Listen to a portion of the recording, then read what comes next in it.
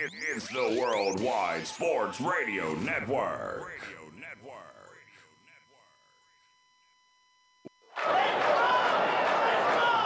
Broadcasting from coast to coast, city to city, coast to coast. It's time for the Ryan Hickey Show on the Worldwide Sports Radio Network. If it's happening in sports, it's being talked about right here. And here's your host, Ryan Hickey.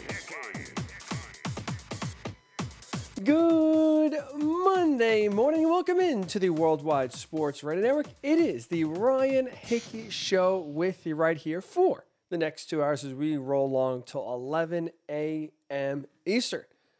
It was kind of for the first time, really all fall, a very fall-like weekend, right?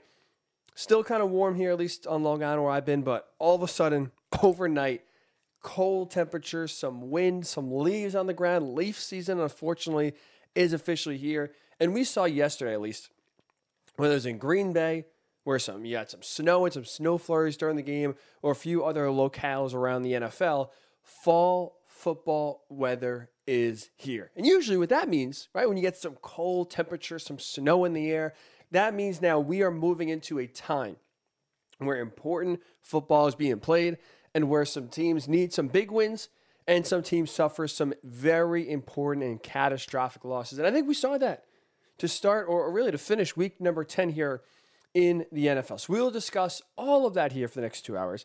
Should there be concern about the Buccaneers, right? They lose their second game in a row. Should we be worried? Should there be concern? We'll dive into that.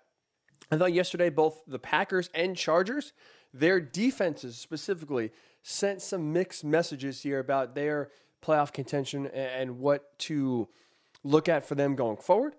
In college football, it was a very college football-like weekend, starting with Dan Mullen kind of sweating it out against Samford, and it really concluded with Steve Sarkisian losing an improbable game to Kansas. Should both of those coaches be on the hot seat? We have that, all of that, and more.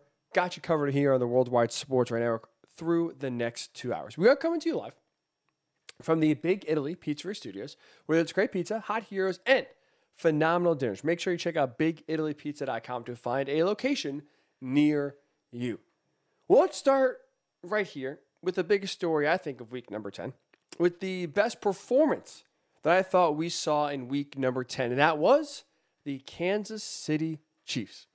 I thought last night, playing in front of the nation on Sunday Night Football, Kansas City made a statement to the rest of the conference that guess what? The kings of the AFC are far from dead. What's the phrase we always talk about? What's the phrase we always hear? In order to be the best, you have to beat the best. And honestly, right, in the AFC, that phrase didn't really apply. The Chiefs, right, were the reigning champs of the AFC the last 2 years, going to the Super Bowl in 2019 and winning, going to the Super Bowl in 2020 and losing. So whether it was the Titans, whether it's the Bills, the Chargers, you name it, whatever team you thought had a good chance to go to the Super Bowl out of the AFC, usually conventional wisdom would tell you, well, they got to go through the Chiefs. This year so far, though, that kind of question or that phrase was thrown out the window. Because the Chiefs for a month now have kind of stunk it up, have really struggled, have been unable to find it and figure it out on offense. Their defense has not done much to help them out either. But guess what?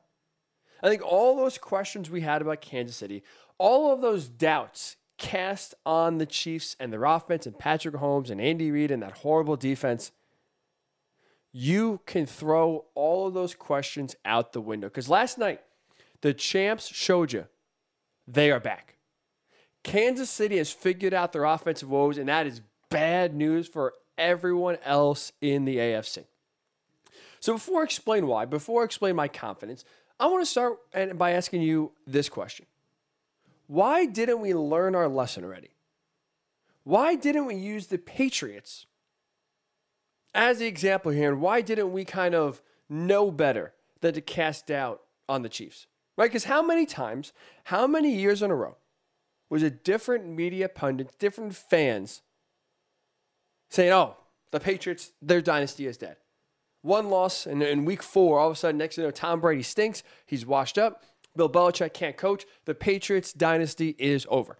As we know, for 2 decades, New England ran the AFC.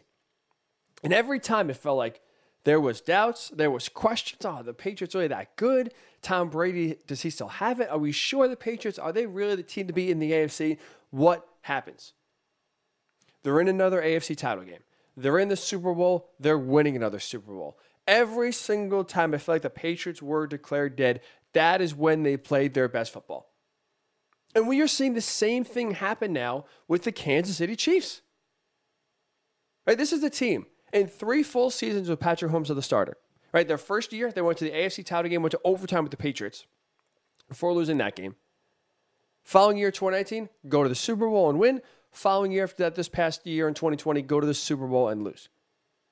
So do you really think in 3 full seasons with Patrick Mahomes and Andy Reid as the battery there, head coach and quarterback, do you really think that those 3 years where they, again, went to the AFC title game, back-to-back Super Bowls, that all of a sudden this year they forgot how to play football?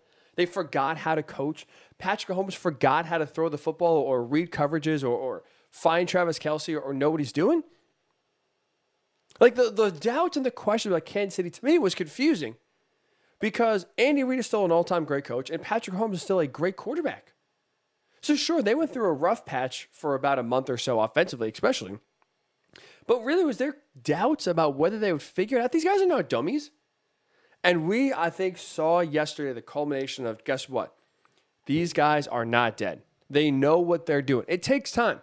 Changes do take time in season. But it looks to me like the Chiefs have finally figured it out.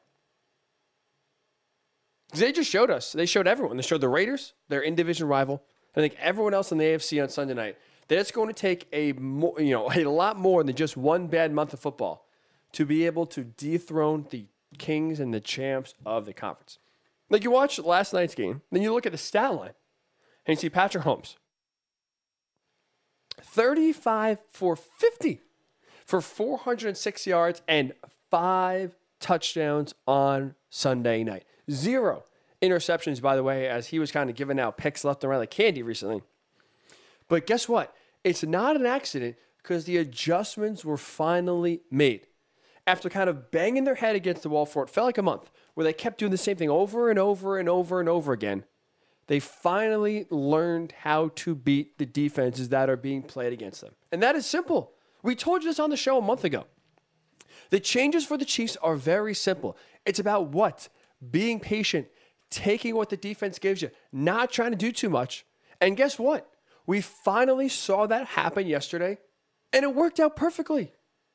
Patrick Mahomes finally just started settling for what the Las Vegas defense would give him.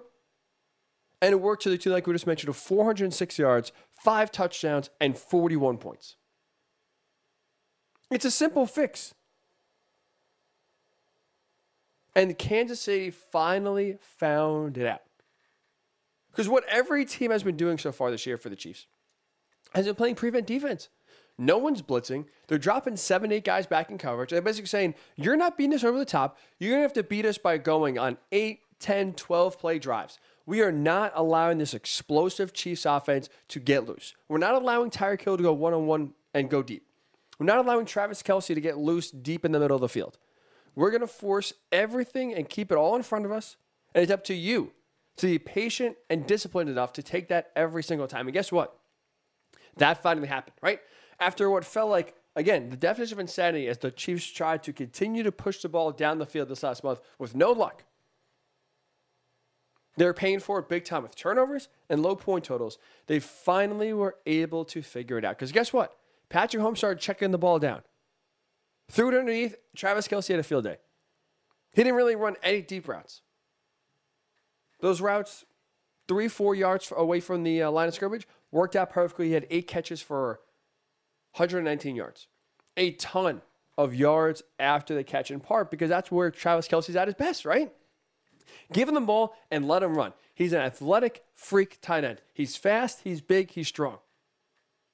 So now the Chiefs just said, you know what, fine, you want to keep dropping guys? We're just going to throw it underneath and let Travis Kelce run. Good luck tackling him.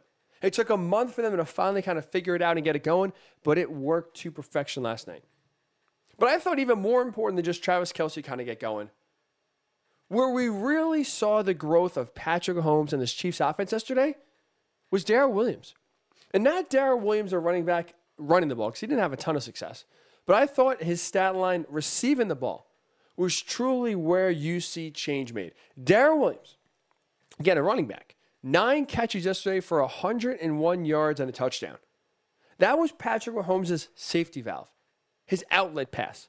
And again, in weeks past, whether it was against the Giants, whether it was against the Packers, the Titans, we kept seeing Mahomes force the ball into double coverage, into triple coverage, trying to force big plays to happen when they weren't there. This week, when we were telling you, patience, take what the defense gives you, Mahomes finally did that. They were not covering the underneath routes, and they just flipped it off to the running back in the flat, and Darrell Williams made plays. Again, 9 catches for 101 yards. When the running back, and not even Clyde Edwards-Helaire is supposed to return next week, it looks like, which is good news for the Chiefs. But you now have running backs racking at the receiving yards. That's when you know the Chiefs have finally made an adjustment. As the Raiders do what everyone else did, dropping 7, 8 guys back in coverage, not blitzing. The dump-offs, the 10-yard gains were there for the taking, and Mahomes and the Chiefs finally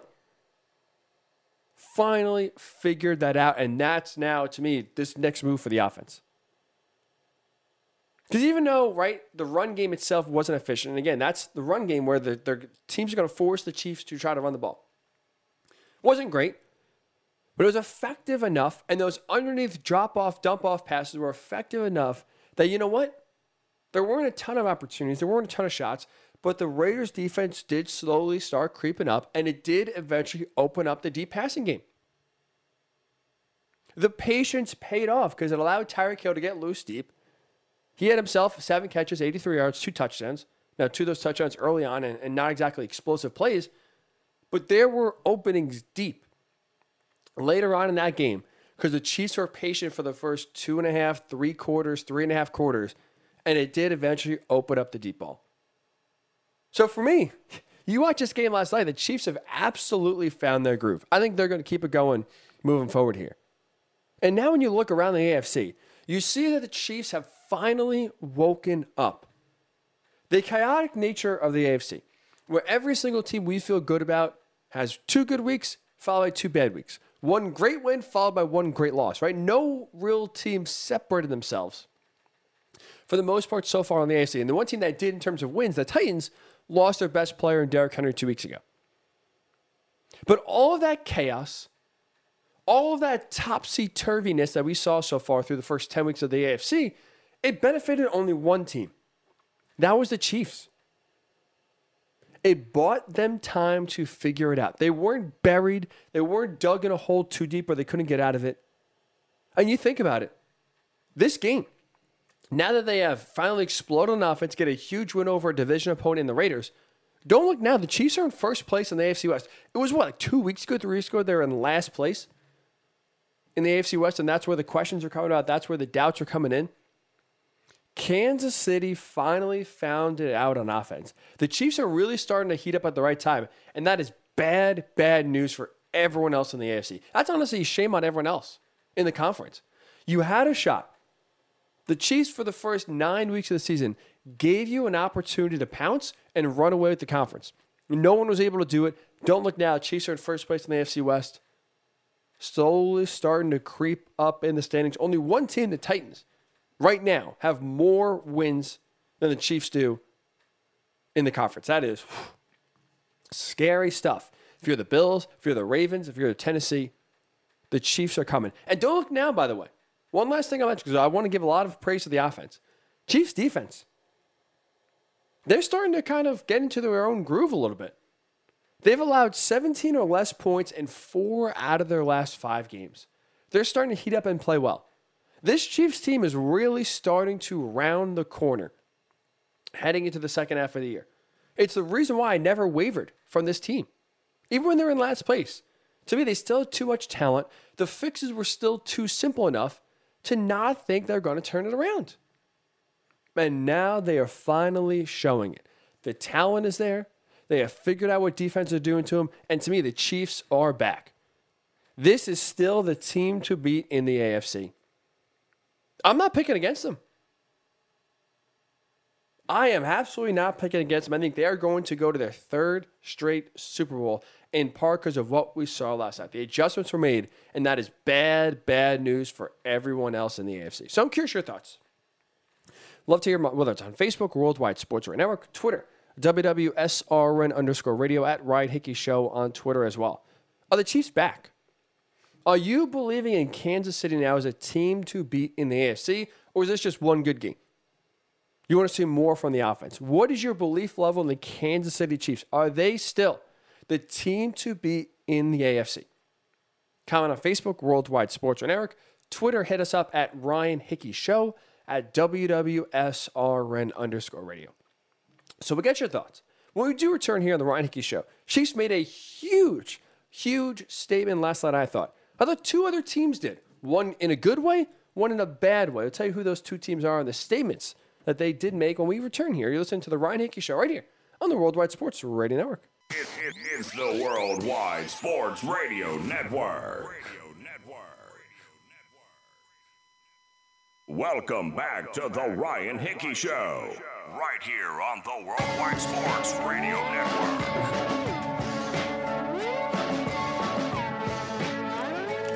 And welcome back into the Ryan Hickey Show. Where else but the Worldwide Sports Radio Network? We appreciate you starting your week with us right here on this Monday morning, reacting to the Chiefs. Big-time winners on Sunday night, I thought, showing they are back. The rest of the AFC really should be very, very, very nervous. Because what we saw in Kansas City last night, making the adjustments on offense, scoring 41 points, Patrick Mahomes throwing 5 touchdowns, no interceptions. Well, mostly, for the most part, chucking the ball underneath. There wasn't a ton of openings deep. He capitalized when there were. Missed a few throws that were open. But for the most part, it was underneath passes to Travis Kelce. Dump-offs to Darrell Williams, both of whom, just like we thought, Travis Kelce, Darrell Williams, the two leaders for the Chiefs in terms of receiving yards last night. But the Chiefs finally offensively made the adjustments they had to, and we kind of saw the benefit of it. So I'm believing the Chiefs are back and absolutely still the team to beat in the AFC. Do you agree? Worldwide Sports Network on Facebook, WWSRN_radio on Twitter, at Ryan Hickey Show, also on Twitter, is where you can chime in your thoughts there. But I want to kind of talk about two other teams I thought made statements in different ways. We're just sitting here, right, talking about the Chiefs, and why we talk about the Chiefs? Because their offense played well. Their offense, for the first time in a long time, right? At least a month, maybe 6 weeks, played really well and gave you some reasons to believe. It's an offensive-driven league, as we know. Quarterback play is the most important position in the NFL. A lot of the rules are geared towards offense. With that said, though, while you do need an elite offense, while you do need to be able to pass the ball and pass the ball really well to have a chance to win a Super Bowl, you still need to have a good defense to win a championship. You cannot have bottom of the barrel, awful defense and still be able to, I think, have a shot to win a Super Bowl. And I thought now, as we head midway through November, really the unofficial second half of the season kind of started in week number 10. I thought two Super Bowl contenders had their defenses send mixed messages on Sunday. For me, I thought the Packers absolutely reinforced where they're one of the best teams in the NFL because of how their defense played yesterday. And on the flip side, a team I like, the Chargers, with a good young quarterback, with a high-flying offense, well, their defense has me truly concerned now going forward as they lose another game about whether they are true Super Bowl contenders or not. So let's start with the positive, at least. Let's start with the Packers. Because it was an ugly defensive struggle, cold weather, old school football kind of game yesterday. All right, the storyline's coming in. You had Aaron Rodgers returning from the COVID list. You had Russell Wilson returning from finger surgery, shattering all the timelines that he was supposed to be out for, maybe another 6 weeks, maybe another 8 weeks. Well, he came back after missing just 3 games, came back a month later. So that was kind of the big story going in, the return of the two elite franchise quarterbacks who will play well. And as we know, really neither played well. 17-0 win for the Packers. But with that said, I think coming out of this game, Green Bay showed you why they are one of the most complete teams in the NFL. They could do it offensively, and just as importantly, they have a tremendous defense as well, and that was on full display, I thought, on Sunday. Because again, another game, right? This is not new, but it's just another game, another example against a good quarterback where they did not have their best pass rusher, Za'Darius Smith. They did not have their best corner, Jair Alexander, both of whom you hope maybe could return at some point this year for the Packers. But even though they didn't have two of their best players in defense, you still had a defense that was able to shut out the Seahawks for the first time in Russell Wilson's career. Now, to be fair, there was some rust there from Russ. He did look like a guy who hasn't played in a month. But with that said, I think also what played a part of that is how Green Bay's defense played. They were all over him all game long. They were in his face. They got pressure on Russ. They really were able to limit the big play, right? They took away Tyler Lockett deep. They weren't able to let DK Metcalf get going. They forced a lot of errant throws.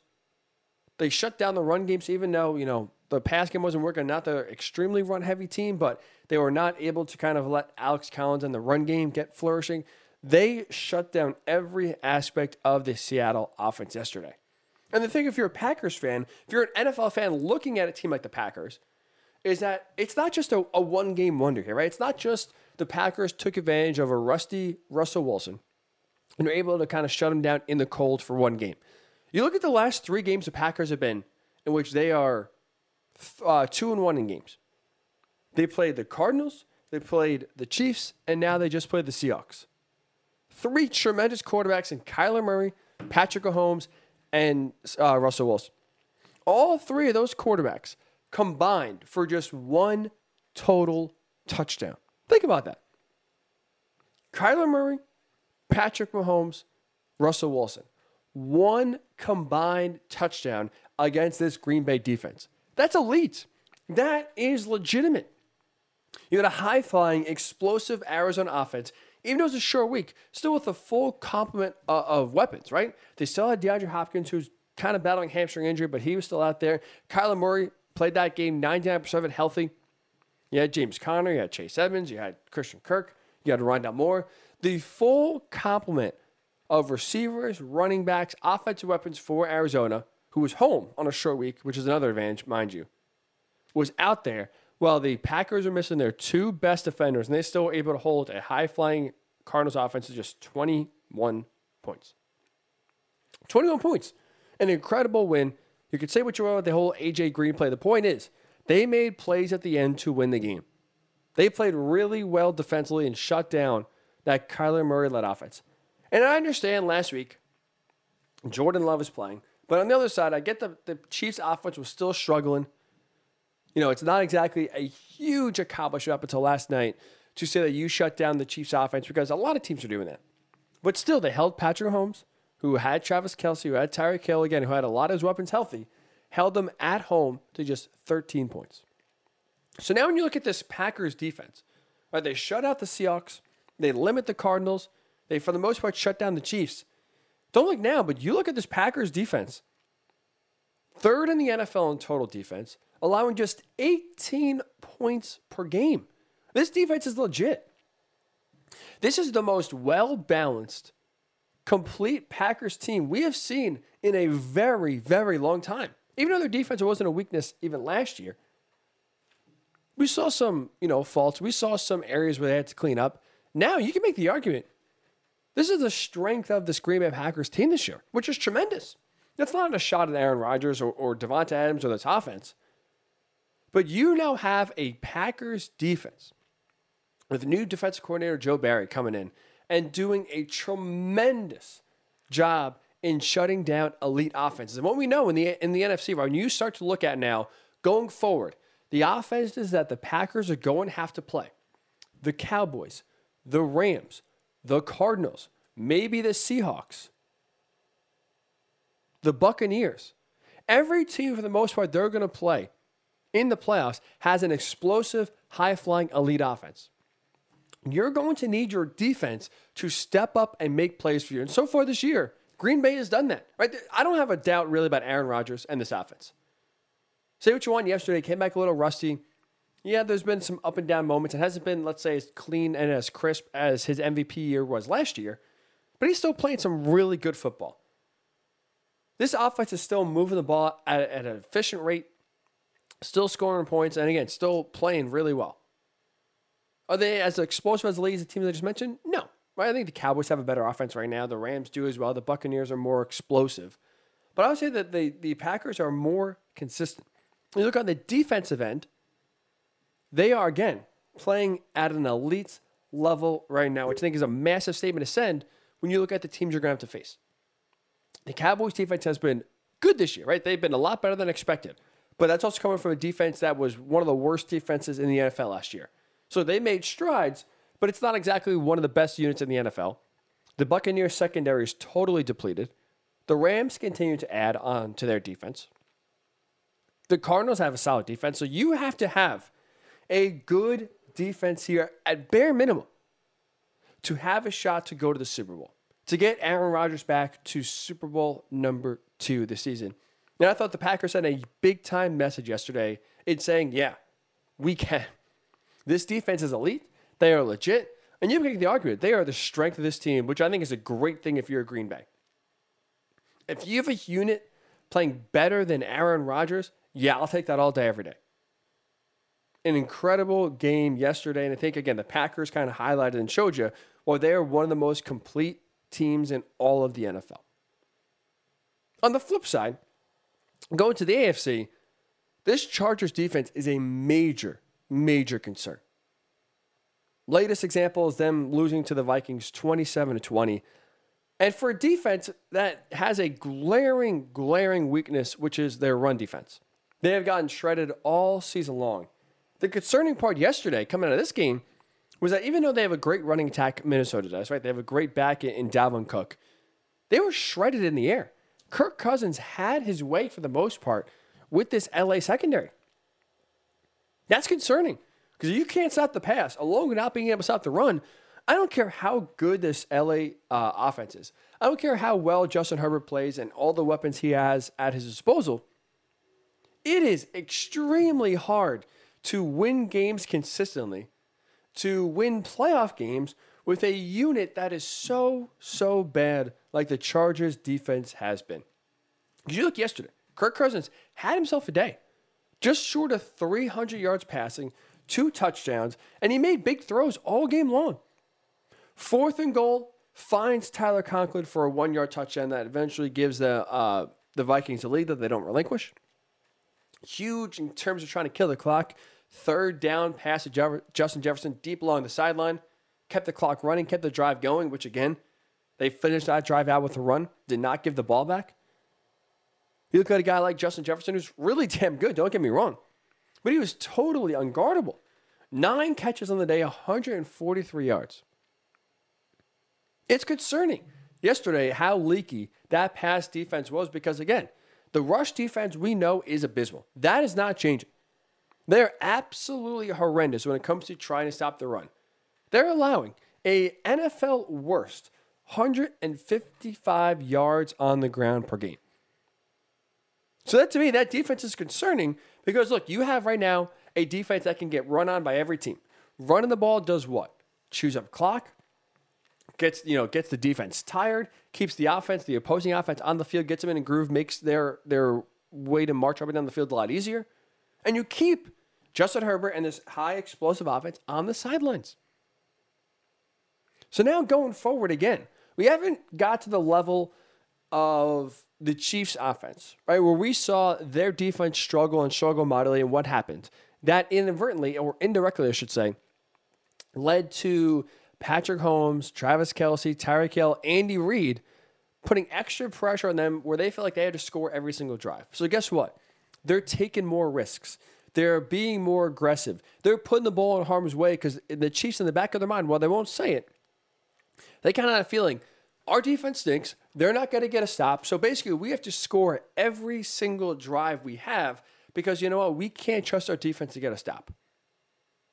And as we know, they led Patrick Mahomes to turn the ball over more. They led the offense to kind of falling right into the defense's hands of when they're dropping 8 guys back, double covering Tyreek Hill. Well, Patrick Mahomes is still trying to fit the ball into Tyreek Hill. not working. We saw this Chiefs offense go into a real slump, in part, it's not that they were trying too hard. The reason why they were trying too hard is because their defense stunk. So we haven't gotten there just yet with the Chargers offense, right? You haven't really seen Justin Herbert trying to do all too much, playing out of character, if you will, and just being totally reckless and loose with the ball. But I think it's coming. If you have the Chargers defense if they continue to play like they have, that's coming. That frustration is going to come because guess what? You can't get a stop, and you know that, right? If you're Justin Herbert and you see every single offense when you're on the sideline having success, having long drives, scoring touchdowns, putting points on the board, it only puts more pressure on you when you're not on the field a lot, when you're not really dictating the pace. It puts more pressure on you to score, and that pressure only adds to more mistakes being made, and as we know, that only digs yourself in a deeper hole. So LA has an explosive, fun offense, right? The Chargers offense is fun. Justin Herbert has been one of the best young quarterbacks we've seen. They have Keenan Allen, they have Mike Williams, they have Austin Eckler. They have a very good offense with an aggressive head coach in Brandon Staley. The issue is their defense right now is not getting many stops, and it's being one of the reasons why they're losing games. Even in a game they win last week, let's say against the Eagles 27-24. They needed the offense to bail them out and win that game. Even though it was only 24 points, you had Jalen Hurts drive down the field, score the game-tying touchdown in the second half. They were still moving the ball pretty well and reaching the end zone. Who knows? If LA doesn't kick the field goal or there's still a little bit of time left, maybe the Eagles drive down and win the game. With how that offense is going, it's absolutely not out of reach. This defense has become a liability. And from a Super Bowl contender perspective, when you look around the rest of the AFC, you can't stop anyone. I don't see how you're winning games. When you have one unit that's drastically worse than everyone else, it hinders you, and it really comes back to bite you in the playoffs, where the margin of error is so narrow. There's really not many advantages one way or another. A really bad defense comes back to bite you. So I think coming out of yesterday's game, I am really concerned about the Chargers defense. And on the flip side, really impressed, I should say, with how the Packers defense has played. They are one of the most complete teams in the NFL. And their defense, that unit is better right now than the offense. It is a strength of the Packers, which is a tremendous thing if you're a Packers fan. And if you're a Chargers fan, there should be a legitimate concern. It's fun watching the high-flying offense of Justin Herbert, but there should be a legitimate concern about your defense being the reason why either you're at home before the playoffs start or quickly on wild card weekend. So I'm curious your thoughts. You watch the Chargers here. They're 5-4. They're struggling. Are they Super Bowl contenders still in your mind? Facebook, Worldwide Sports Network, Twitter, WWSRN_radio, at Ryan Hickey Show on Twitter as well. We'll get your thoughts, and when we do return here on the Ryan Hickey Show, Buccaneers lose their second game in a row. Should they be concerned? Should we hit the alarms? Sound the alarms for the Buccaneers and that maybe they're not as good as we think. We'll discuss that and more in NFL Quick Hits. That is next right here on the Ryan Hickey Show on the Worldwide Sports Radio Network. It's the Worldwide Sports Radio Network. Welcome back to the Ryan Hickey Show, right here on the Worldwide Sports Radio Network.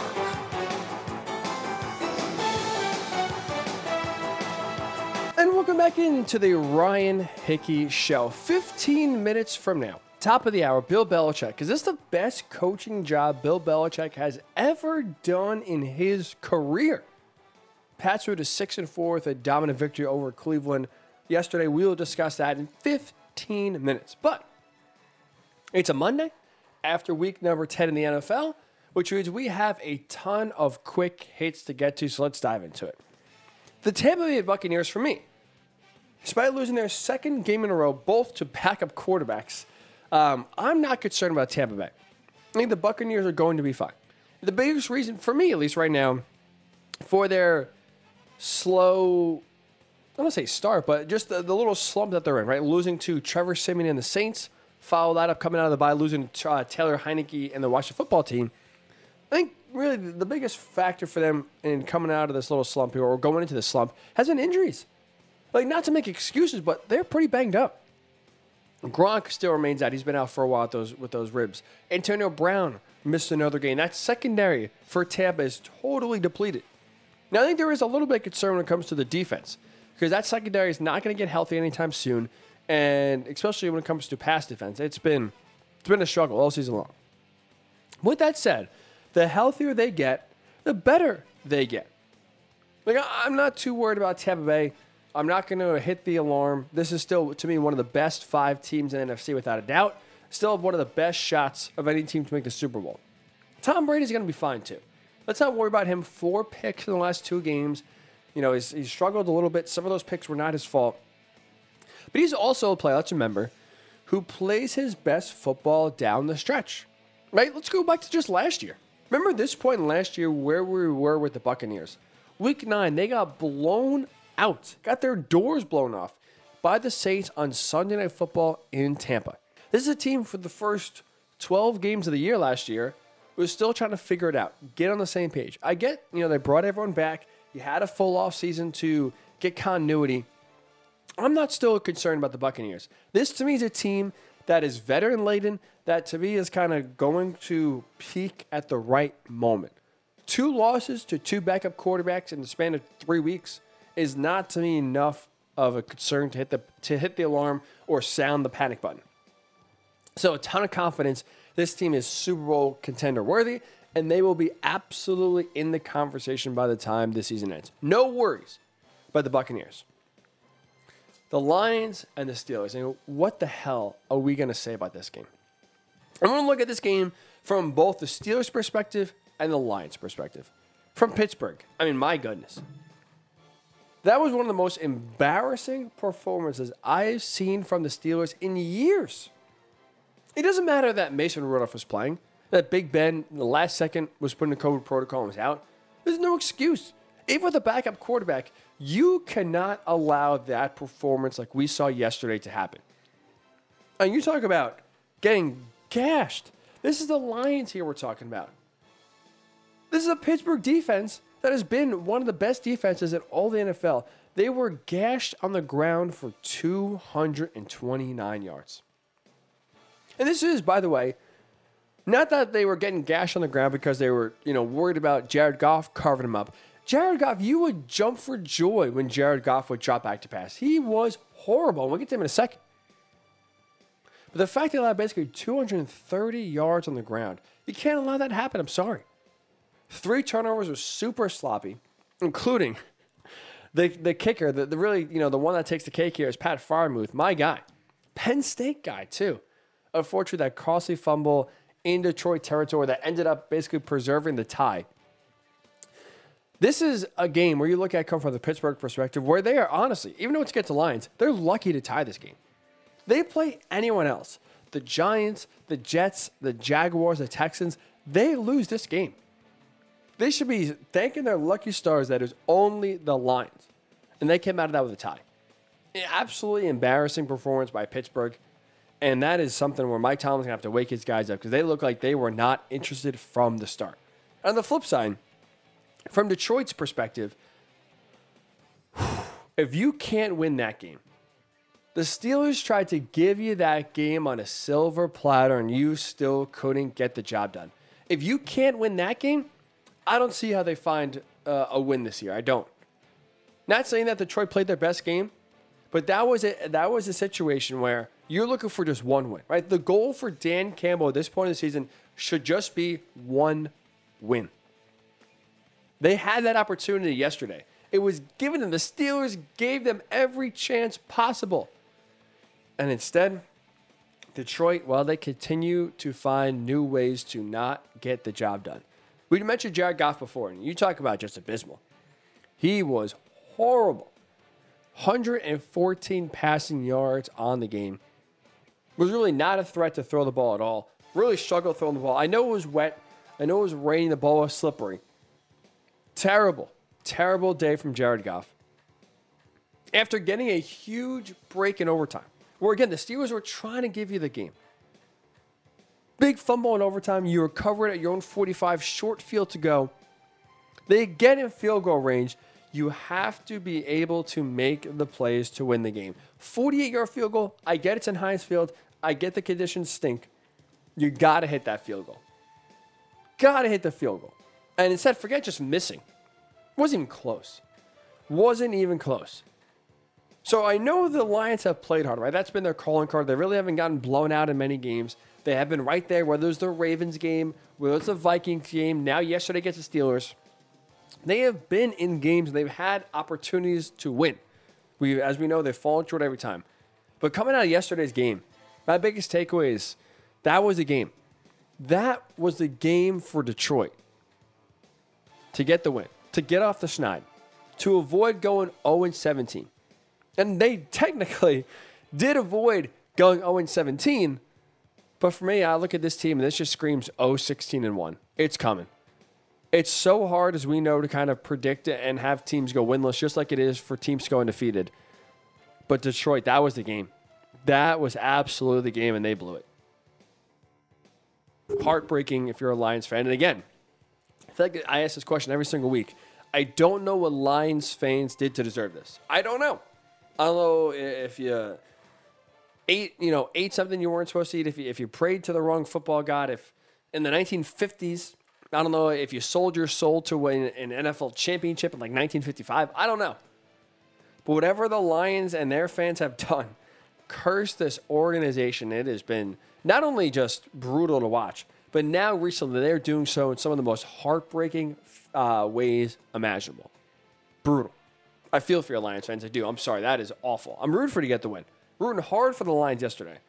But they make it hard to have any confidence they can even get one win by blowing a game like they did yesterday. Speaking of, or I guess transitioning from bad to good, I think the Cowboys yesterday sent a reminder. Now, there shouldn't have been much panic, right? We kind of came on here and yes, last week and kind of told you there's no real worries about Dallas. It was just one of those games where, not sound corny or cliche, but that would, to me, the game last week against the Broncos was one of those games where any given Sunday, any team can win against any team at any moment.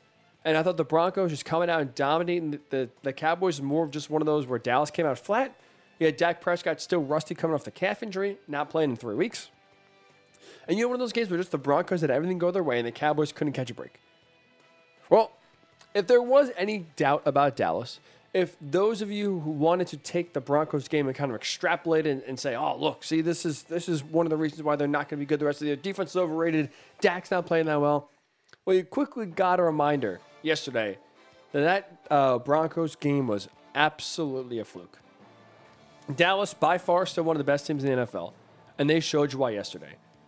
Thrash. And you talk about a thrashing of the Falcons, 43-3. Now, most times we're not going to take a game when you're playing the Falcons and say that's a statement game.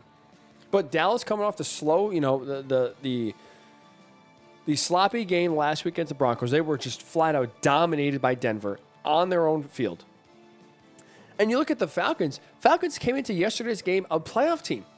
I know they're 4-4, but they had this 7th seed in the NFC. They're playing better football of late. So you were going against what is and what could be a playoff team, and you take it to them from the jump. Again, 43-3. This is not against the Lions or the Jets. This is against the Falcons, who have been playing better football.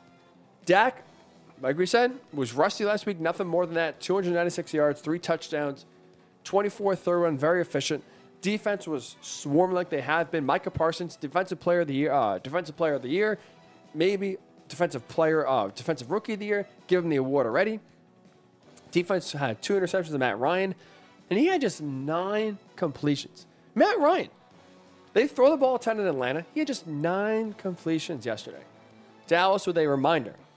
They are still one of the best teams in the NFL. How about Cam Newton? I'll be honest, I did not even expect him to play.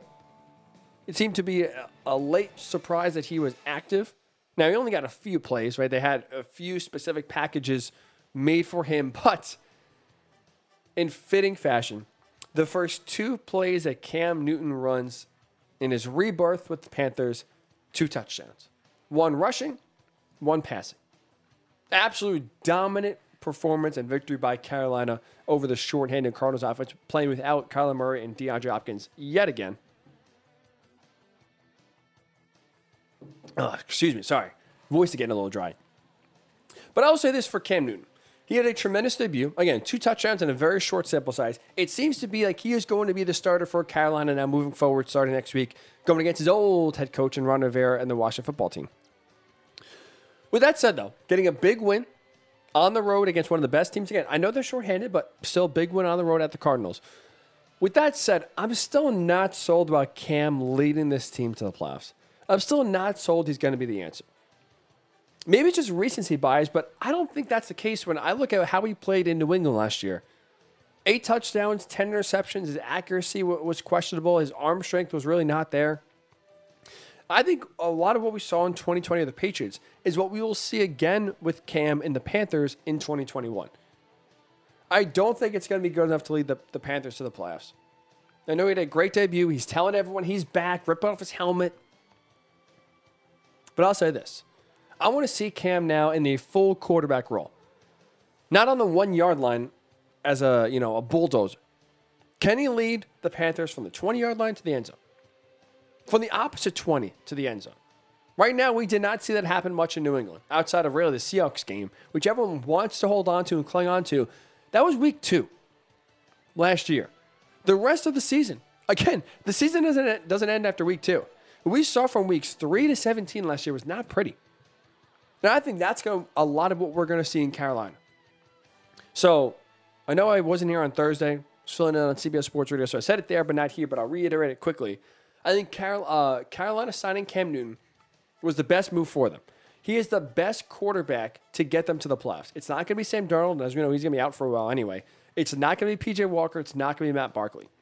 Cam is the best option for the Panthers to reach the playoffs. With that said, though, I don't think he's good enough to get them to the promised land.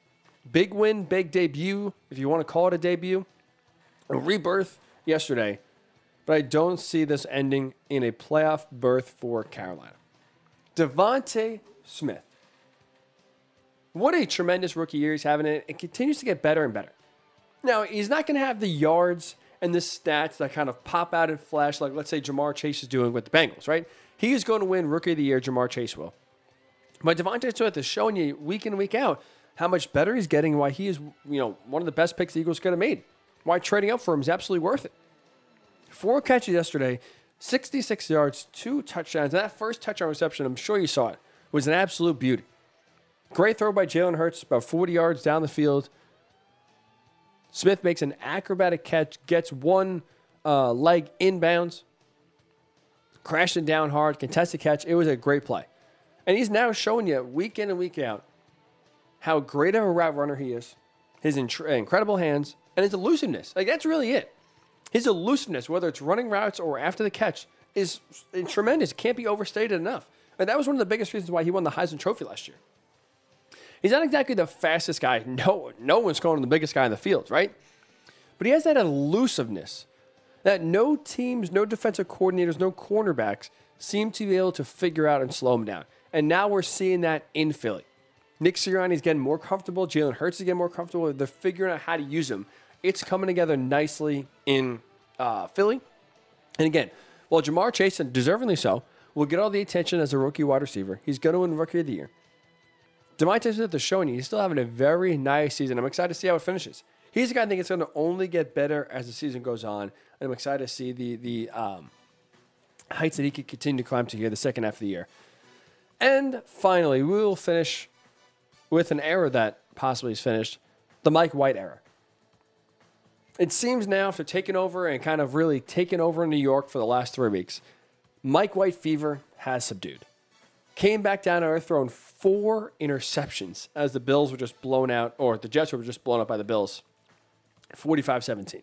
Now, 2 things I'll say here. Number 1, it does appear that Mike White's starting time is over. Right? It kind of seemed like he was going to continue to play as long as he was playing well. That would seem to be the plan from Robert Saleh and the Jets. We're going to ride the hot hand for as long as we can. Then we're going to go back to Zach Wilson. Well, it seems Zach Wilson is either healthy enough or right there, coming back from that knee injury, to be able to play next week, or maybe they give him 1 more week. So even though it appears that for the most part, Mike White is not going to be able to be the next Tom Brady, let's say, fill in for injury and never get the job back. I will say, I think the Mike White era is going to benefit the Jets in more ways than not, and here's why. It did, I think, finally open up the eyes of Zach Wilson and allow him to think of things from a different perspective and maybe even get some humility in his game that I think will benefit the Jets going long term. Because as we know, kind of the first 6-8 weeks that Zach Wilson played, he played a lot off script. He really tried to hit the home run ball. It was kind of an all or nothing offense. He really did not flow too much within how the offense is supposed to be run. It's a very in rhythm, short passing West Coast offense kind of system the Jets run. And instead, Zach Wilson drop back, scramble, run around, and just try to, make 45-yard throws across his body for touchdowns, kind of like what Patrick Mahomes does. So he doesn't really run the offense in the way it's supposed to be run. But now the last few weeks after he got hurt, I'm watching Mike White run the offense the way it's supposed to be run. Quick hitters, get the ball out, find your, the open guy, take what the defense is giving you. And watching Mike White have a ton of success, right? Threw for over 400 yards against the Bengals, played well in 2 drives against the Colts before getting hurt. I think watching, if you're Zach Wilson, another quarterback have that success in running the offense the way it's supposed to run, I do think now it makes Zach Wilson a better quarterback when he does return. I do think now that it kind of forces Zach Wilson to look in the mirror, if you will, and realize, I can't be running the offense the way I want to run it. We can't force the BYU offense, where especially last year, if you watched a lot of Zach Wilson and BYU last year, and they were a fun team to watch, a lot of that offense was Zach Wilson dropping back, dancing around the pocket, having 6, 7, 8 seconds to throw the ball, and then throwing the ball deep to one of his receivers. He had tremendous receivers at BYU. Every team the Cougars played for the most part, they had the talent advantage over, so the offensive line was blocking really well, and that gave Zach Wilson plenty of clean pockets to throw to. You can make the argument that also forced bad habits, because the Jets don't have an offensive line that could give him 8 seconds to throw the ball. They don't have tremendous receivers like he had at BYU. He has to now get the ball out quick, make the right read, and just play within the rhythm and the system of the offense and how it was built. And I do think that 2, 3, 4 weeks that Zach Wilson has to watch Mike White will benefit Zach Wilson and the Jets going forward. It was a fun era, and maybe it continues next week. There was some doubt cast by Robert Saleh that maybe Zach Wilson still needs 1 more, 2 more weeks with the knee injury. So even if we get 1 or 2 more starts from Mike White, it's going to be Zach Wilson's team. He's going to play again this year. But you can make the argument, I think it's a right one. Those last 3, 4 weeks could be really what kind of changes Zach Wilson and turns his career around, because now his eyes were open to what actually works in the NFL. So that'll do it for quick hits here on the Ryan Hickey Show. When we do return on the Worldwide Sports Network, the Patriots win again. They moved to 6-4 in the season with a blowout win over the Browns. Is Bill Belichick having the best season coaching of his career? We discuss that next when the Ryan Hickey Show does return, right here on the Worldwide Sports Radio Network. It's the Worldwide Sports Radio Network. Welcome back to the Ryan Hickey Show, right here on the Worldwide Sports Radio Network.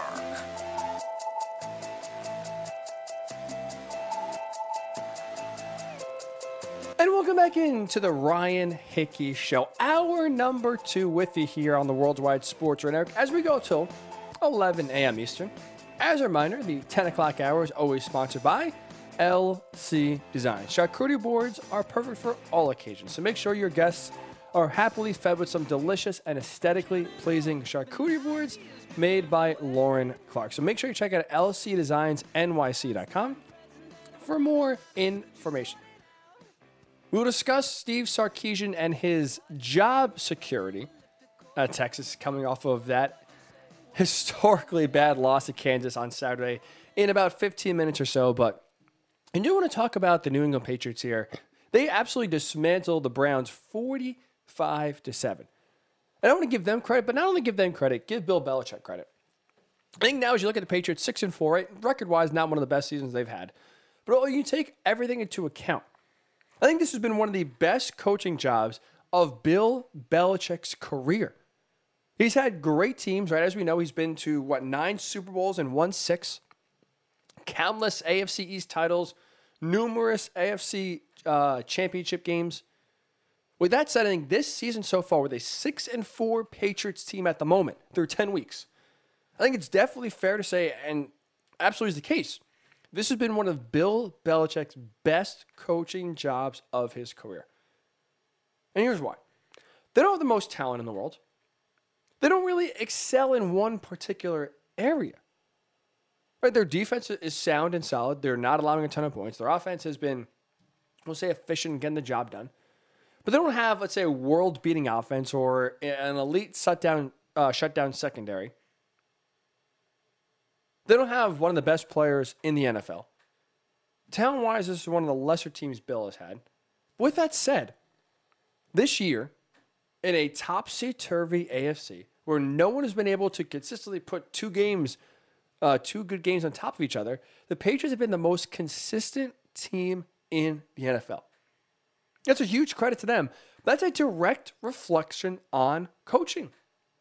You look around the NFL, right, this year especially feels every team has had a stinker, has had a what the hell was that kind of performance, except the Patriots.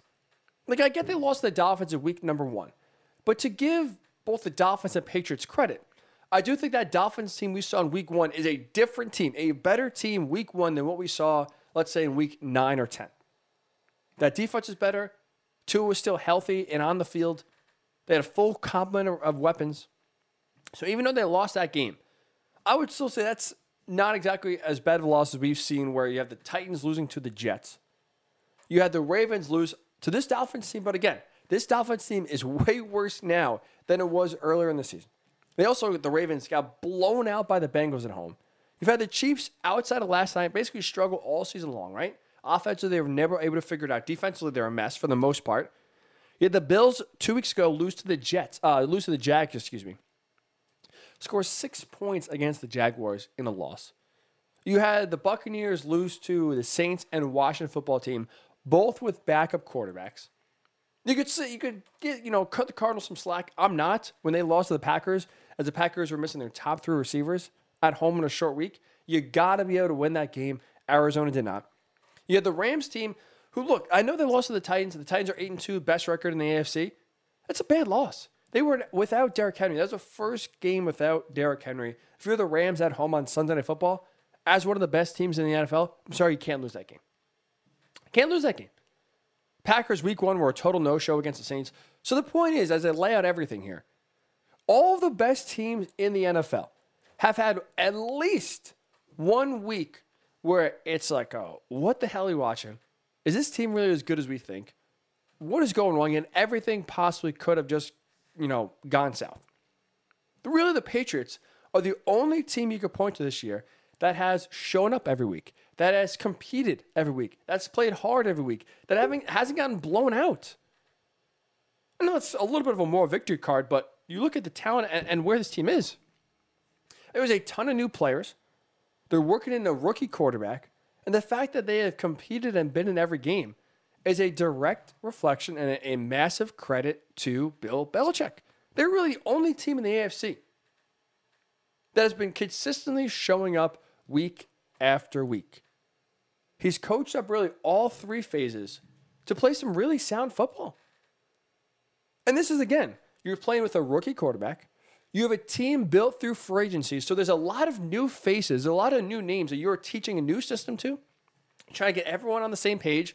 Yes, they have some veterans, but when there's so many new faces, you have COVID opt-outs now returning, there's basically a lot that had to be retaught, and it's almost like a brand new team Bill Belichick has been given this year compared to previous years. With that said, with all that turnover, with all that change, they're still playing clean, crisp football on a weekly basis. You look at Mac Jones. Mac Jones has done a tremendous job this season in leading the offense. Let's not forget, this is no small feat here to have Mac Jones playing well. Sure, was he the most NFL-ready quarterback coming out of the draft? I would say yes. And right now he's showing that.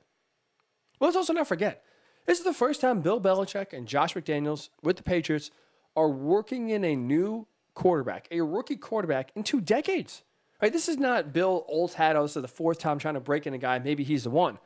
When you have Tom Brady there for so long and Tom Brady is so advanced that you really don't have to worry about day one mechanics, it could be tough and it could be almost, uncharted territory for Bill Belichick to have to reteach it and deal with a rookie quarterback.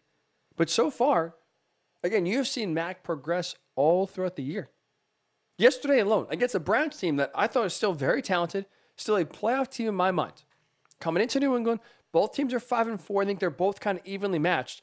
You had Mac Jones, just 4 incompletions, 3 touchdown passes, no turnovers. Against a Browns defense that was in his face a little bit, that has been pretty solid, that has talent on it. And all season long, he's been efficient, completing 68% of his passes on the year. So Mac Jones knows where he's going with the football, doesn't put it in harm's way too much, finds the open guy, making his progressions. On the season, look, 13 touchdowns, 7 interceptions. Is that eye-popping? Wow. Is it sexy? No. But he's getting the job done. And you look around the NFL, whether it's Trevor Lawrence, whether it's Zach Wilson, whether it's Justin Fields. I know we haven't really seen a lot of Trey Lance. But Mac Jones, only rookie quarterback so far with more touchdown passes than interceptions. We have seen now week in and week out, the training wheels are coming off more and more. They're giving more responsibility in Mac Jones's plate here. Remember a few weeks ago, everyone in Boston, even some of the media, were freaking out that Mac Jones was throwing the ball only 5 yards in the air. Right? There was no deep shots. They weren't really, moving the ball deep. Well, now you look. He had a nice touchdown pass to Kendrick Bourne in double coverage, fit it right in. They're pushing the ball down the field. It's a slow growth. But so far through 10 games, Bill Belichick has done a tremendous job, I would say, at developing Mac Jones and getting him ready to play to where he is now not only holding you back, but he has guided this offense in an efficient way that they are winning games because of him, not just, avoiding losing games. But it's not just the quarterback, because again, it's not just like there's only one new part here on this team. We just highlighted all the different changes. This team was super active in free agency. They had a ton of holes. Credit to Bill Belichick. Look, I'll be honest. I doubted the way that you could build a team through free agency. To me, that's a losing way to do so. You're looking for a ton of quick fixes. The NFL and free agency is unlike any other sport. There's really not a way to truly build a team through free agency. You can get a piece or two, absolutely. But when you're looking at 5, 6, 7, 8 guys to come in and be contributors right away and plug different holes, that's a tough thing to do. We haven't really seen it happen too often. But to Belichick's credit, he's making it work. And now all of those free agent acquisitions he has had are really starting to pay dividends. Hunter Henry, 2 more touchdown receptions yesterday. Now already has 7 touchdowns on the season. His career high when he was with LA, 8. So he's going to catch that and surpass that. So Hunter Henry's is on pace to have a career year. Matt Judon, right, the big prize possession for Bill and this Patriots defense at edge rusher coming over from the Ravens, already has tied his career high with 9.5 sacks. That was another guy where, he had a good year. I wasn't exactly sure that Matt Judon would be this game-breaking edge rusher that the Patriots are kind of paying him for, but so far he has been wreaking havoc in the backfield. You can't miss those red sleeves. It's hard. It's easy to spot where Matt Judon is on the field, that's for sure. And most of the time you see those red sleeves in the backfield. Hitting the quarterback, getting pressure on him. And again, 9.5 sacks already, tied his career high. So he's going to have a career year. So Matt Judon and Hunter Henry, 2 of the big free agents that Bill Belichick has brought in, both on track to have career years. And let's not forget, another thing, whether it's fair or not, I think that we can incorporate as to why Bill is having one of the best years of his career coaching-wise, is that let's not forget the narrative of the Patriots and Bill Belichick, not only heading to this year, but a quarter of the way through. Week 4, right, that was always the big game, Brady's return. And what happens when you have Brady returning to New England for the first time since not only leaving the Patriots, but also, winning a Super Bowl with his brand new team, the Buccaneers. It's always the Brady versus Belichick. Who was more important? Who was more, who had a bigger part in that 2-decade dynasty the Patriots have had? And of course, it's very easy to say, well, look at the Buccaneers. They won a Super Bowl with Tom Brady in his first year there, and they're off to another good start in 2021. Look at the Patriots. Right, we saw what happened last year. Cam Newton struggled. Weren't a very good team. Tried to go all in on free agency. They started the year after losing to that Buccaneers game, a sloppy game, 1-3. It was easy to basically write off at Bill Belichick and be like, is this guy really as good of a coach as we thought? There was segments, there was discussion. Is Bill Belichick truly a good coach? Is it all Tom Brady? Does he desperately need Brady to have his success? And guess what? Through 4 weeks, Bill struggled and didn't have it. But we are seeing a turnaround to where that narrative has quickly been extinguished because Bill is doing a tremendous job and reminding everyone, oh yeah, I could still coach. I could still get the job done here. Defensively, they're playing great football. Offensively, becoming more efficient and more streamlined with all new faces up and down this lineup. So I watched Sunday's game against the Browns, a total dismantling of Cleveland, who to me is still a good team. I mean, it's not like Cleveland just completely had one of their worst games of the season. They didn't hand this game to New England. Patriots made a few plays, but New England won this game. I think it goes to show you, and goes to, a lot of the credit should go to Bill Belichick for how he has coached up this team. Now, I think it equals one of the best coaching performances of his career. So I'm curious your thoughts here. Are the Patriots legitimate AFC Super Bowl contenders? Don't look now. They're 6-4. The Bills are 6-3. They're just a half game out in the loss column against Buffalo, and they're going to be playing 2 times in the next month. So we're going to see where the Patriots stack up. Through 10 games, should they be in the Super Bowl conversation? Worldwide Sports Network on Facebook, WWSRN_radio on Twitter, at Ryan Hickey Show on Twitter as well. Are the Patriots Super Bowl contenders? And is this Bill Belichick's best season of his career? We'll get your thoughts on that topic. And when we do return here, we'll mix in a little college football. Oklahoma season, is it over? And boy, is it time for Steve Sarkisian to be put on the hot seat. We'll get into that when the Ryan Hickey Show does return right here on the Worldwide Sports Radio Network. It's the Worldwide Sports Radio Network. Welcome back to the Ryan Hickey Show. Right here on the Worldwide Sports Radio Network.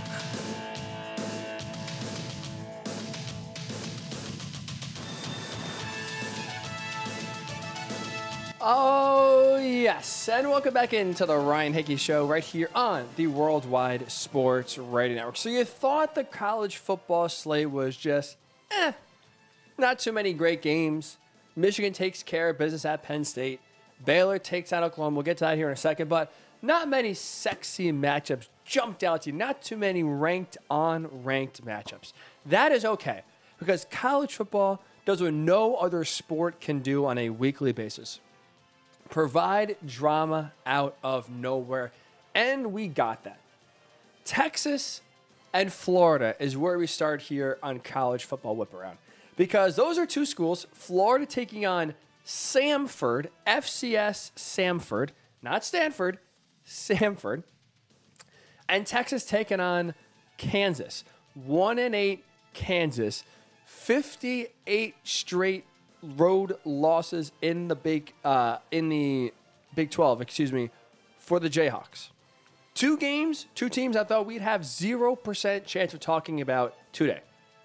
But here we are, college football yet again providing the drama. I want to get to both Dan Mullen standing at Florida and Steve Sarkisian standing at Texas. Let's start with Sark. You talk about embarrassing losses. Of all the college football losses we've seen Florida State lose to Jacksonville State, I believe, actually. Excuse me. So you've seen FCS programs come in and take down the big dogs, FBS. With that said, though, I don't think any team has suffered a more embarrassing loss in college football to date this year than Texas losing to Kansas in overtime 57-56. Embarrassing. Had a lot of fun on social media Saturday night if you were watching that game. Twitter was blowing up. Some tremendous content. Everyone, including myself, does love to see Texas lose. With that said, Steve Sarkisian won't get fired, nor should he get fired for that loss. I know Texas has lost 5 games in a row now. This is the first time since 1956. 1956 that Texas has lost 5 games in a row. With that said, you cannot pull the ripcord on Sark this early into the year. I get it's ugly. I get right now you are what you hope and pray to be rock bottom for Texas. You want to get back. You desperately want to scream if you're a Texas fan, Texas is back. We hear it every time Texas basically wins a game, right? Anytime the Longhorns win, Texas is back. Texas is back. Well, how Texas truly does get back, though, is by not being, by not pulling the ripcord this early. You got to give Sark time.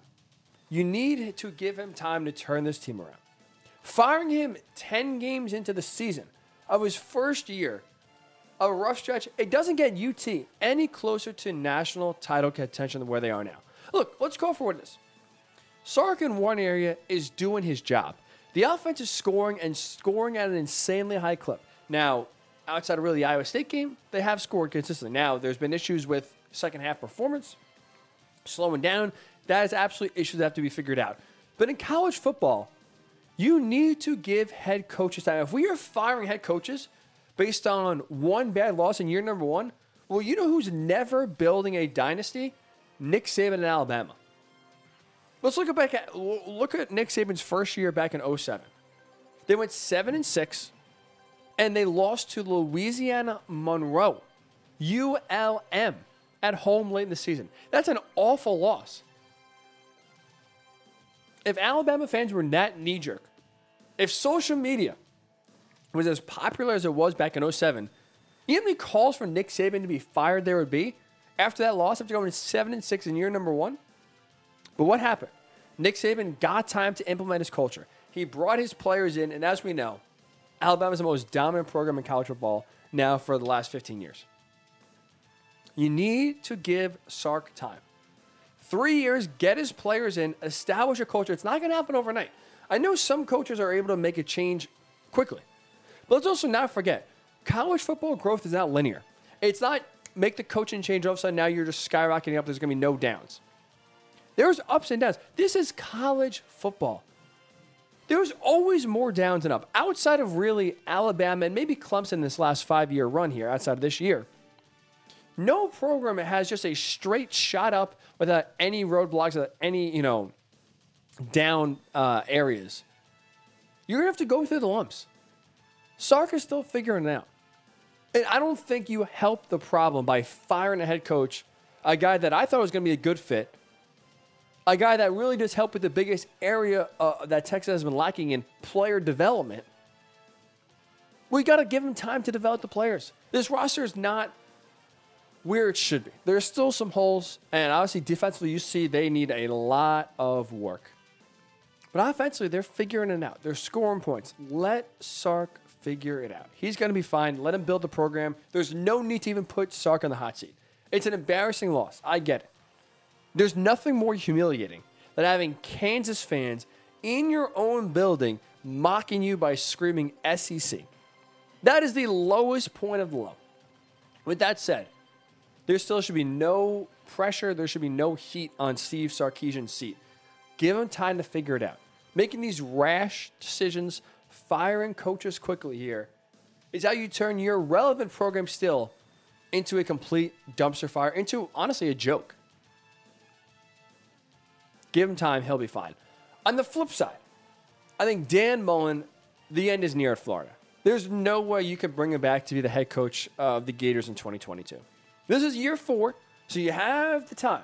Mullen has had the opportunity to bring his players in here, establish a culture, and get what he wants set. But now, you're looking at year 4 of Dan Mullen's tenure. The reason why I don't think he's going to be back in 2022 is not just because they kept it close with Samford. It's not just because the Samford scored the most first-half points on Florida in their history. 42 points. It's not the fact that he's 2-5 in the SEC this year. It's honestly because of how he runs the program. It's not the results. It's the way he runs the program. That's the biggest issue.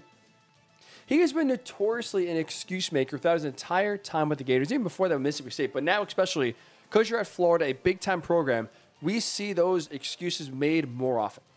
I mean, on Saturday, you had Dan Mullen with a straight face after basically needing the second-half comeback of all comebacks to beat, again, Samford, an FCS school that was 4-5 entering the game. You needed a massive second-half comeback to just avoid embarrassment and winning that game. He, in the post-game press conference, sat there with a straight face and said, yeah, it's a good win. This is a big win. This is a great win.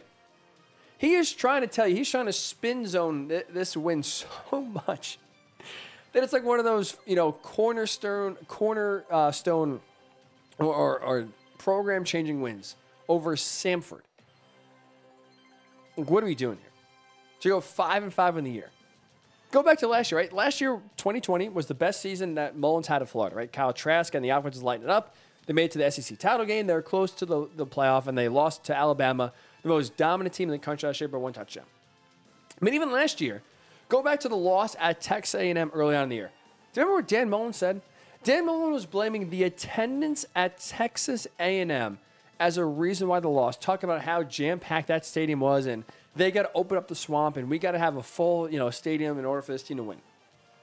So we have Dan Mullen last year blaming the Texas A&M crowd for the reason why they lost.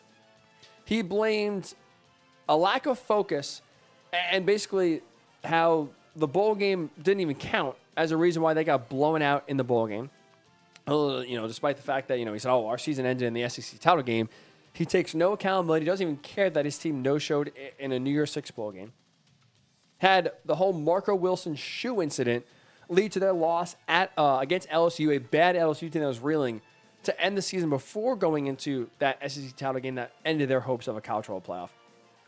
So he has always had some sort of cockamamie excuse lined up for why his team lost, never the fact that he's been outcoached or that his team just didn't make the plays. And this team that got blown out by South Carolina this year lost to Kentucky.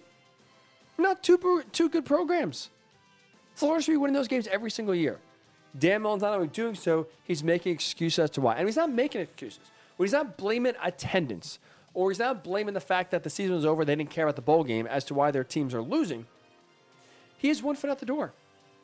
Well, last year, his name, for I don't know, whatever reason, but his name was thrown around, in the mix for some NFL head coaching jobs. He never got an interview, but his name was thrown around. Is expected to be thrown around again this year. He had Rick Neuheisel saying on SiriusXM that Dan Mullen would take an NFL job because he's tired of what's going on at Florida.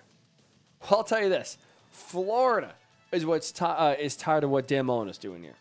I don't see how you could bring him back. And it's not just because of the results or keeping it close against Samford. It's how he runs the program. Well, Kirk Herbstreit made a tremendous point on College Game Day Insider, in case you missed it. His big gripe with Florida was that it has become an individual-driven team, meaning what is best for me is all that counts. I don't care about the team. I don't care about wins and losses. How are my stats looking? And guess what? That leads the team, offensively, defensively, to have cracks, to not do what they're supposed to do, not play sound football, not be focused, and leading to blowout losses to South Carolina, leading to losses to Kentucky that shouldn't happen, leading to Samford scoring 42 points in the first half in the swamp. Kirk is saying, and I think he's 100% right, this is an individual-driven program, and basically said that bowl game last year where, again, Dan Mullen said it didn't matter, our season ended after the SEC title game, that's him basically quitting on the season and accepting his players quitting. So if you're going to quit then, why wouldn't you quit now? They're 2-5 in the SEC. The season's over. You mean the Army, they quit against Samford. Now, they came back and won, but defensively, they were just horrendous. So if you have no problem with your players quitting at different points of the season, how are they going to play hard for you? How are you going to still establish a culture and still drive a program where recruits want to come play for you? That's where the big issue, I think, for Dan Mullen in Florida is, and the reason why he won't be back in 2022. It's not just one close game to Samford. It's everything else that has led up to that point that kind of just had the Samford game be the tipping point. Honestly, I'd be very surprised if Mullen is in Gainesville for 2022. Oklahoma, biggest loss of the weekend so far. They lose to Baylor on the road, 27-14. I will say this. Despite losing to the Bears, right, number 13 Baylor, it's not an awful loss on the road. The Sooners are, though, not out of the college football playoff race. Let's do a very quick history lesson. Every time Oklahoma, they made the playoff 4 times. Every time they made it, they've been 12-1. They've never gone 13-0. They've never run the table. They've always suffered a loss somewhere along the way. Most times it's been in conference. So the season filled with chaos, Why would that change now? Why are we writing off Oklahoma with just one loss? I understand this is a team that's been very sloppy, and they've had a ton of close calls, right? They have not played really crisp football for most of the year. With that said, though, their schedule still breaks in their favor. Iowa State, another brutal loss to them, losing on a 62-yard field goal. College kickers, by the way. Let's go. To Texas Tech on Saturday. Iowa State's still a tough team. It's not a walkover. They're not ranked, but it's still a tough team where you can kind of flex a muscle and get back and get a decent win. Then they're on the road to finish off the season at number 10 Oklahoma State, who should, by the way, move up this week in the rankings. So you could have top 8, top maybe 7 Oklahoma State team you're going to play on the road in 2 weeks. So you win that game if you're Oklahoma. You probably most likely play the Cowboys again in the Big 12 title game, even if you don't. Whether you play Oklahoma State or whether you play Baylor in the Big 12 title game, you're either going to have a chance to beat a top 10 team 2 times in a row in Oklahoma State, or ability to have revenge on a Baylor team that, even though they have 2 losses, still could be a top 10 team as well by that point. So you used to have Oklahoma, despite losing to Baylor, going to 9-1 in the season with just 2 games left. They still have a chance for 2 top 10 victories, both away from home, by the way. Like, one to be at a neutral site, one to be on the road, because Oklahoma State's on the road. So Oklahoma still has their college football playoff hopes in front of them. And I'll say this. You know me, big Cincinnati fan. But I'll tell you this. You have 13-0 Cincinnati. You have 12-1 Big 12 champs, Oklahoma, with 2 wins over top 10 opponents away from home. You know where the committee's going. We're not going to even say it. You know who the committee would take in that situation. So I get Caleb Williams had the worst game of his career on Saturday. And it's so bad they have to go back to Spencer Rattler. Bad loss, especially timing-wise this late in the season. Oklahoma's season is not over. I still think they'll make the playoff. I do.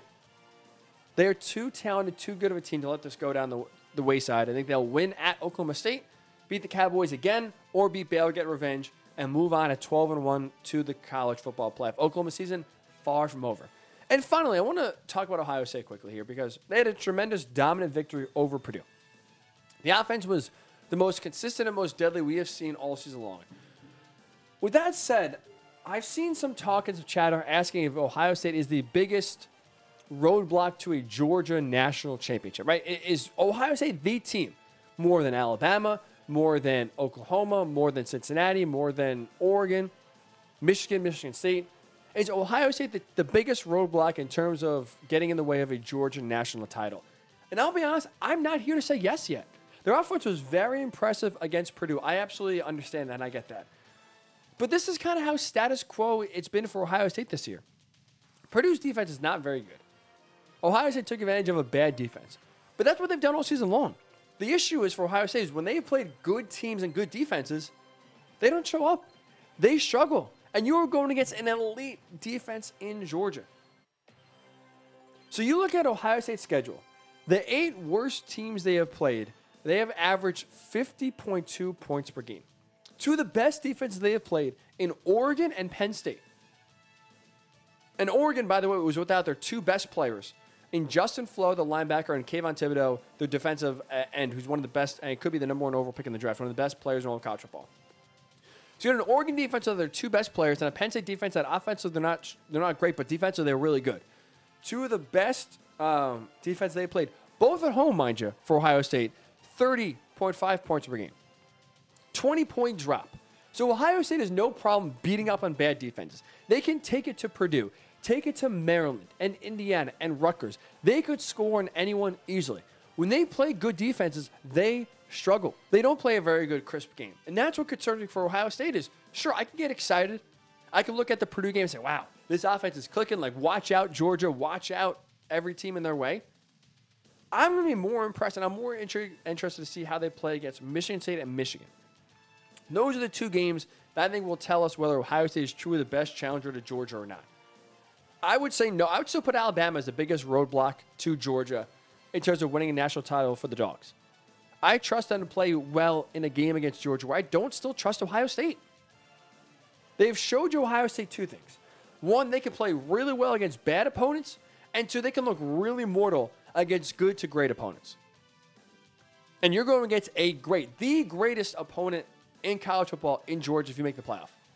So I'm not sitting here ready to tell you Ohio State is the team to take down Georgia or prevent them from winning a national title. I got to see it against good teams. We have not seen that yet so far from Ohio State this season. So I'm curious your thoughts. Should Steve Sarkisian be on the hot seat? Should Texas really consider firing their head coach, their first-year head coach, 10 games in, because he lost to big, bad Kansas, who hasn't run a road game in the Big 12 since 2008? I was a freshman in high school the last time Kansas won a road game in conference. I am now 27 years old. 5 years? Oof, I'm old. 5 years almost removed from college.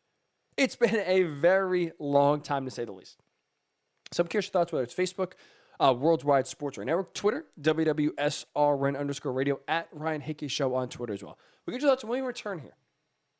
The Chiefs, are they officially back in the AFC? We'll discuss that when the Ryan Hickey Show does return right here on the Worldwide Sports Radio Network. It's the Worldwide Sports Radio Network.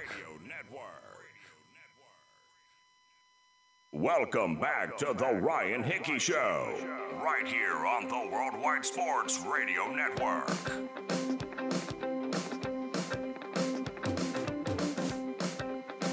I don't know why, but just feeling a Phoenix kind of day here. It is the Ryan Hickey Show with you on the Worldwide Sports Radio Network, wrapping it up on this Monday morning. We appreciate you listening, whether it's on Facebook, Worldwide Sports Radio Network, Twitter, our handle at WWSRN_radio. Catch my show handle at Ryan Hickey Show. Both those Twitter accounts have live links on Twitter to watch the show in video on Twitter if you so like. YouTube, Worldwide Sports Network, and of course, our tremendous app, WWSRN if you have an iPhone, Worldwide Sports Network if you have an Android, is where you can download the app, catch all of our shows, not just the show, but all the tremendous shows we have on our network, Monday through Sunday, morning, afternoon, evening, late evening. We got you covered every single day of the week, all hours of the day, right here on the Worldwide Sports Network. So we appreciate you making us a part of your Monday morning, starting your week with us right here on the Worldwide Sports Network. We'll get to the Chiefs here in a second, but I do want to quickly say one thing about the Rams 49ers game tonight to close out week number 10. Awful news we received over the weekend that Robert Woods, the tremendous receiver for the Rams, tore his ACL in practice. Ironically, the same day that the signing of Odell Beckham Jr. was official and he was at practice. And the crazy part, too, is, I don't know if you saw this, Woods hurt himself in practice, didn't think much of it, finished practice, went through the media session, didn't think anything of it, then had some additional tests done, and that's when they found out he tore his ACL. Imagine tearing your ACL. We see it, unfortunately, happen on the field all the time. We unfortunately saw it last night. Alec Ingold of the Raiders tore his ACL, and he had to get carted off. Not many players tear their ACL and not know it. Not many players tear their ACL and walk off. And you see the fact that you hear the fact that he not only tore his ACL in practice, continued to practice. Didn't think much of it. It's just incredible, insane. So you hope for a quick and speedy recovery for Robert Woods. But now, that makes the Odell Beckham Jr. signing that much more, I'll say, important. Now, I will be honest, I am not a big fan of the OBJ signing. I think it doesn't really make much sense for OBJ. At the time, I don't think it made much sense for the Rams. Now, I will say, now with Robert Woods out, right, logically you think, oh, just plug OBJ in. Nice and simple, nice and easy. The thing about the Rams, they got to be careful here. Robert Woods, I think, is a special player, and with this offense specifically, where they have Cooper Kupp, they have Robert Woods, they have different roles for those players. I just don't think you can plug OBJ into that role and expect him to have the same production. A lot of it is specific route timing here, and a lot of it is unselfish play. That's what concerns me about Odell Beckham Jr. Unselfish play. He left Cleveland because he wasn't getting the ball. He could say he wants to be on a winner. He could tell you that he wants to be a part of a winning organization and win a Super Bowl, and that's why he wanted his ouster in Cleveland. He left Cleveland because he wasn't getting the ball enough. So even though he goes from a run-first team in Cleveland to a pass-first team in LA, he also has to realize the ball is not still going to go his way. It's a Cooper Kupp offense first. So similar to how the Browns, right, they run the ball first. They have Nick Chubb, Kareem Hunt. That is a ground and pound team first. The Rams, they throw the ball more, but it is they kind of establish their offense through Cooper Kupp.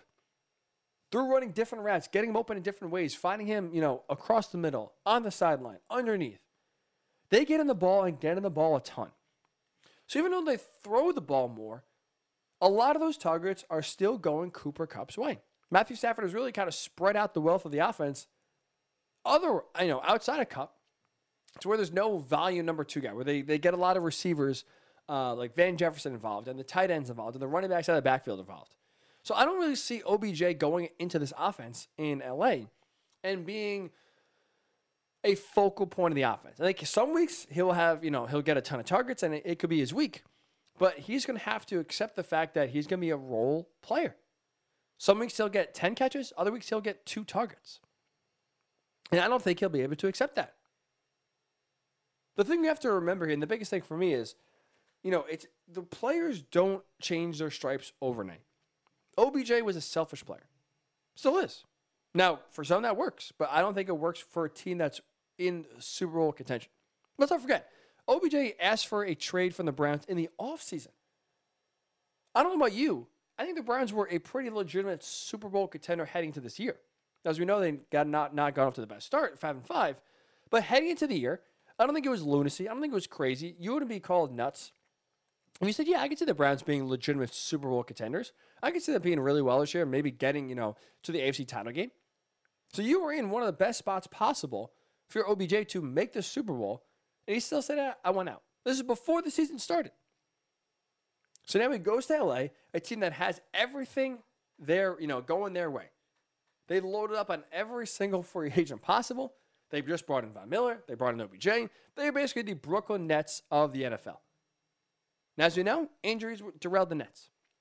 I am no nervous that OBJ's personality, the selfishness, may rub off here and hurt the Rams more than help them. So I'm very interested to see how they use OBJ. I'm telling you, it will not be in the same way as just plug and play OBJ for Robert Woods and just call it a day. It's not that easy. It's not that simple.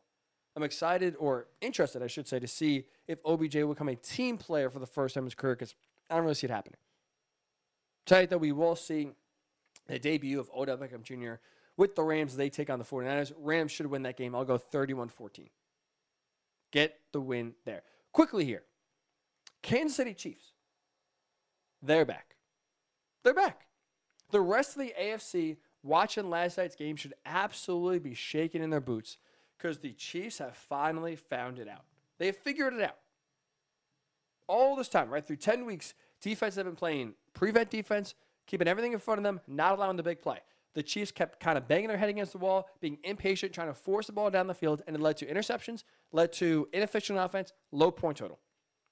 Last night, whether it's Travis Kelce, whether it's Darrell Williams, Patrick Mahomes was dumping the ball off, taking what the defense gave him, throwing underneath, and guess what? It worked. 41 points, 400 passing yards, 5 touchdowns for Patrick Mahomes. He had played the best game of the season, by far. He looked comfortable. He and the Chiefs' offense look like the Chiefs' offense of old.